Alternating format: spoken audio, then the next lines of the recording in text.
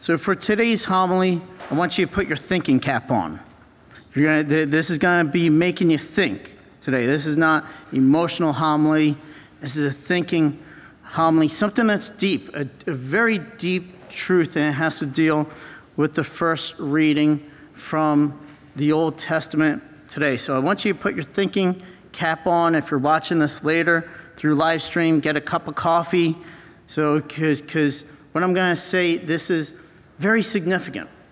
It's very significant for today. It's very significant about the priesthood, specifically about the priesthood, what a priest is, who a priest is, what a priest does, especially at Mass. So this is taken from a commentary. I'm going to read you this, so bear with me, because interpreting it, I felt like, some things you have to read to get the full flavor of it. So this is an article from Homiletic and Pastoral Review, if you want to look it up, November of 2007. I've kept this article all this time because it's one of the greatest articles I've ever read in my entire life, my entire seminary, my entire priesthood. It's called The Male Priesthood, Wearing the Jewels of the Bride by Helen Rutner Dietz, who's a theologian, a scholar.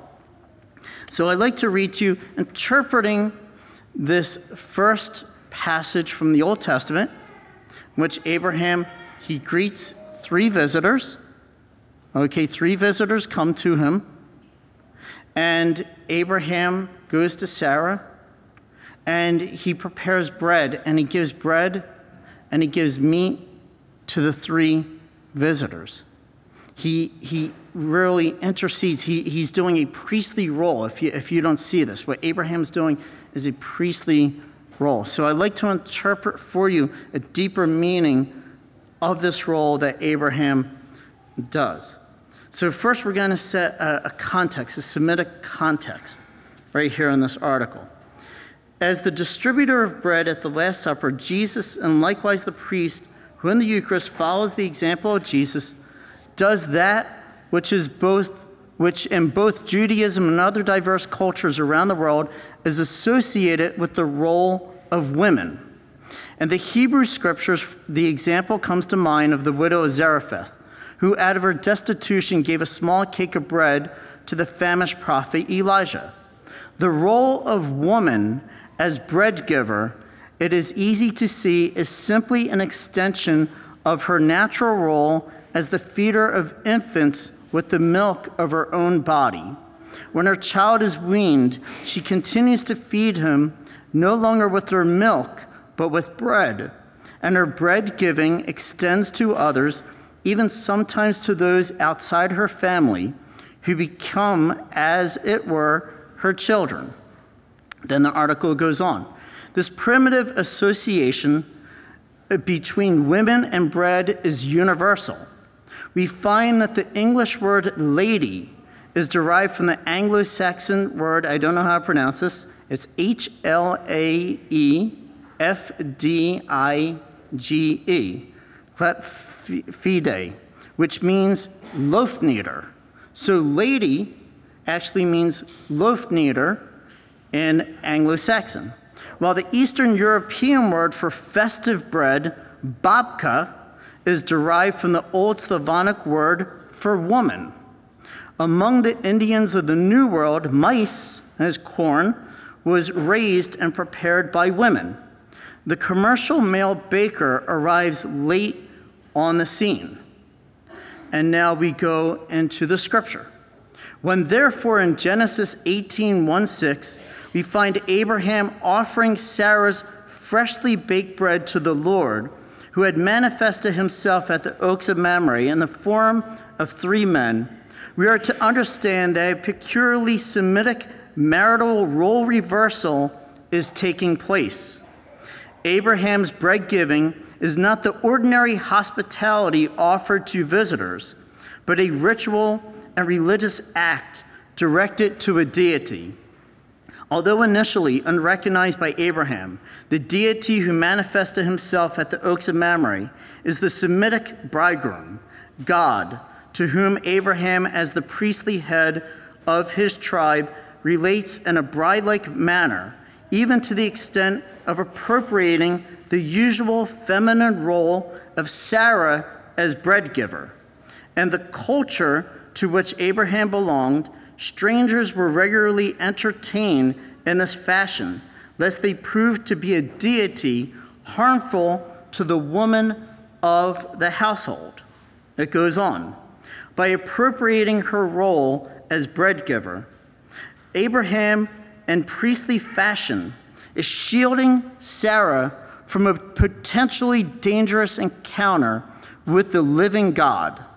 In God's hands is the power of life and death. In the ancient world, it was obvious that because of the risks associated with childbearing, women as a group were more vulnerable to untimely death at the hands of the living God.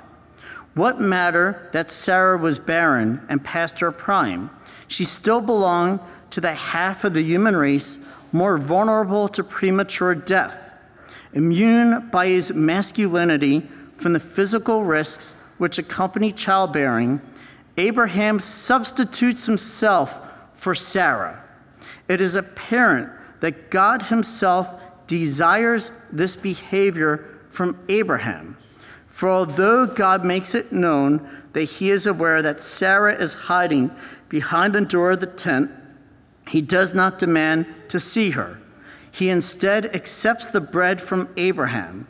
He goes along with Abraham's transparent subterfuge. Do you understand that? What Abraham is doing? So he's acting in a priestly role. He's offering bread to these three visitors who he sees as representatives of God, but he's protecting his wife Sarah. He's assuming an ancient feminine role of bread giving that Sarah should be doing, but Abraham is doing in order to protect Sarah, his wife. Really interesting. So there's role reversal here. So the masculine is assuming a feminine role here. It's interesting because we have that a lot in our society today. So now, second part. Today, thousands of years later, the male Christian priest still engages in the same Abrahamic type of bread giving, marital role reversal, when on behalf of the church, he offers the Eucharistic bread of the Lord. The priest afterward serves the consecrated Eucharistic bread in Abrahamic fashion to the members of his congregation who approach the chancel. And so serving his congregation, the priest is understood to be acting in the person of Christ. That's in persona Christi Capitis, who at the Last Supper first offered himself to the Father in the form of blessed bread, then broke that same blessed bread and distributed it to the apostles. At the Last Supper, Jesus thus used the age-old rituals of his own people to explain his redemptive mission that above all consisted of his sacrificial substitution of himself for the bread, who is the church. So every time we come to Mass, the male priest is in a way assuming a feminine role. But not as feminine, but both a masculine and a feminine role of the whole person of Christ, of offering bread, of really standing as the person of Christ between the Father, the Heavenly Father, and the church, the bride, the feminine bride. And this is why a priest can only be a male, because he stands before his bride, ready to sacrifice himself on the altar, what we call the altar. As a priest sacrificed with the bread, offering himself with the bread to the eternal Father on behalf of the church. Now, there's more to this. Third part. I'm not going to read to you the whole article. The whole article is phenomenal. If you want to read it, that's why I gave you the article and where it's at. So third, significantly, in the historic Roman rite, The bishop wears the mitre and skull cap of the bridegroom during the liturgy of the word, which begins with the epistle. So you know the skull cap that a bishop wears, and then he wears a mitre. But he only wears this during the liturgy of the word. Because this precious mitre, encrusted as it was with gold and gems, sometimes weighed as much as 5.5 pounds, the bishop early on was granted permission to wear the skull cap alone when he stood to read the gospel. He immediately donned the mitre again, however, when he sat to preach. To this day, however, he removes his bridegroomly mitre and skull cap upon beginning the liturgy of the Eucharist, at which point he takes on the persona of the bride, who is the praying church. In the Christian liturgy, the priest, as we noted earlier, acts in persona Christi, in the person of Christ.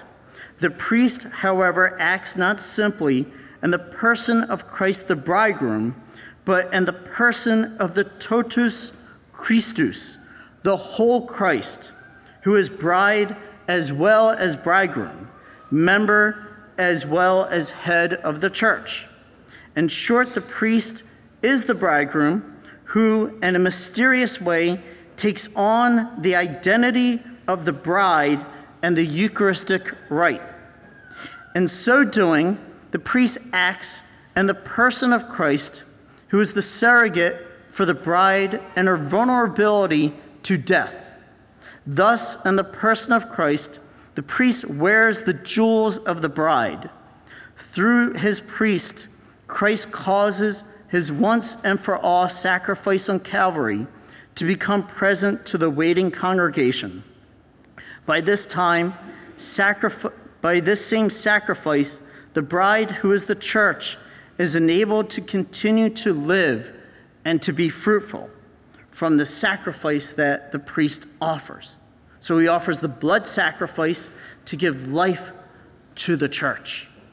Jesus, we are told in Scripture, did not hold his divinity as something to be grasped at, nor therefore does the male Christian priest hold his priestly character as bridegroom as something to be grasped at.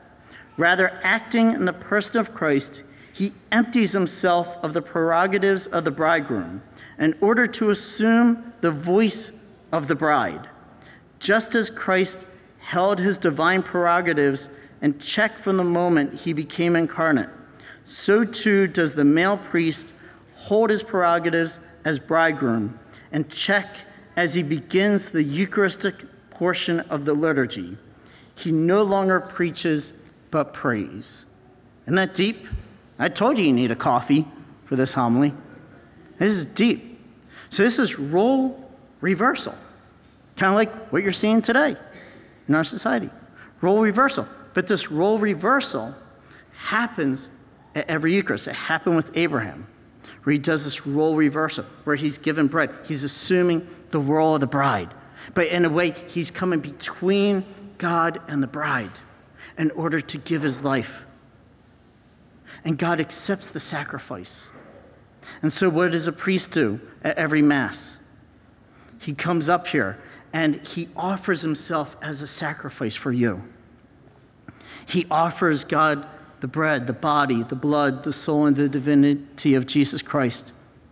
And assuming the male priestly role for his bride, the church, in order that the church may not have death, but may have life through the life-giving power of Jesus Christ. And you see this, I like to end with this. So there's more in here. There's more in here. This would be a great Saturday talk, 11 a.m. talk that maybe I could do one day. But you see this, and you see this kind of role reversal sometimes in icons. So one thing that you'll see in an icon is where Christ, in an icon, where he points to his heart, and he points with 2 fingers to his heart. Okay? And Christ, at that point, when he points 2 fingers to his heart, He's in a way doing a feminine role. What's the feminine role that he's doing? It would be a woman who nurses her child at her breast. So that nurturing of a child at her breast is Christ and an icon when he's doing that. In a way, he's assuming a feminine role in order for us to be nursed at his breast from his sacred heart, his blood, and his water. So whenever you see these two fingers, because that's what a woman does when she breastfeeds, which was very common in ancient culture up until the 12th century, that all women breastfed their children. It's only modern society that we have bottles. But actually, breastfeeding was very, very common, especially in Judaic culture. And so when a woman breastfed, she would take her two fingers and she would allow the child to breastfeed at her breast. So when Christ does that, he's inviting us to feed from his body and blood. In a way, he's assuming a feminine role. If you look at the divine mercy image, look at Christ's left hand. What do you see? Two fingers at his breast. So it's interesting because in the divine mercy image, what Christ is doing is he's assuming both the masculine role of the priest because he's wearing the robes of the high priest, and he's assuming a feminine role by the two fingers at his breast, wanting to feed us with his body and blood, but really wanting to feed us to intercede for the church, as the priest does at Mass, where he's offering himself to the Father on our behalf in atonement for our sins and those of the whole world. And that's why when we come to feed at the breast of Christ, like a child, that we're nourished, that we're given life, we're not given death, that we're nourished at his breast, that Christ feeds us with his body, blood, soul, and divinity at his breast, like a woman feeding her child. Isn't that great? So put your thinking cap on. If you're watching this, rewind it. Say, what did you just say? Put closed caption on there. Because I don't even know what I just said. I'm like, whoop, that was deep, Father Anthony. Can I repeat that? Repeat that. Because sometimes I need to listen to myself. What am I just saying? But I know it's deep. I know it's deep, and I know it's great. I know that God wants to give you this. The Holy Spirit wants to give you this. About the role of the priest. That's why never judge your priest. Never judge your priest. Always pray for your priest. Don't complain about your priest. Don't gossip about your priest. Priests are weak men. They need your prayers. But that priest who's getting up there, your parish priest, he's interceding for you. He's given his life for you at the altar. That's why you have to pray for him, because he's the one who's given you the life-giving bread from heaven, in order that you may not die, but have life and have eternal life on high. So all this is from the first reading. Isn't that great? So there's much more to the readings, much more to God than we could ever expect or imagine.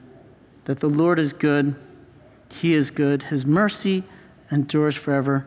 Receive from him the life-giving bread from heaven that he gives you at every single Eucharist. Are you a Marian helper? Join our Spiritual Benefit Society and start sharing in the graces of all the daily masses, prayers, and good works of Marian priests and brothers all over the world. Sign up is free and easy. Simply visit micprayers.org. That's micprayers.org. Thank you, and God bless you. Please follow or subscribe to this podcast to receive the latest episodes and updates. If you have been blessed by this podcast, I invite you to leave a review. Reviews greatly improve our podcast ranking and will help spread this podcast to other people throughout the world. Are you enjoying this podcast? I invite you to listen to more shows brought to you by the Marian Fathers of the Immaculate Conception. Join us daily for enriching spiritual content, which will help you on your journey with Jesus Christ. simply visit divinemercyplus.org for a complete list of our shows. That's divinemercyplus.org. Are you a Marian helper? Join our Spiritual Benefit Society and start sharing in the graces of all the daily masses, prayers, and good works of Marian priests and brothers all over the world. Sign up is free and easy. Simply visit micprayers.org. That's micprayers.org. Thank you, and God bless you.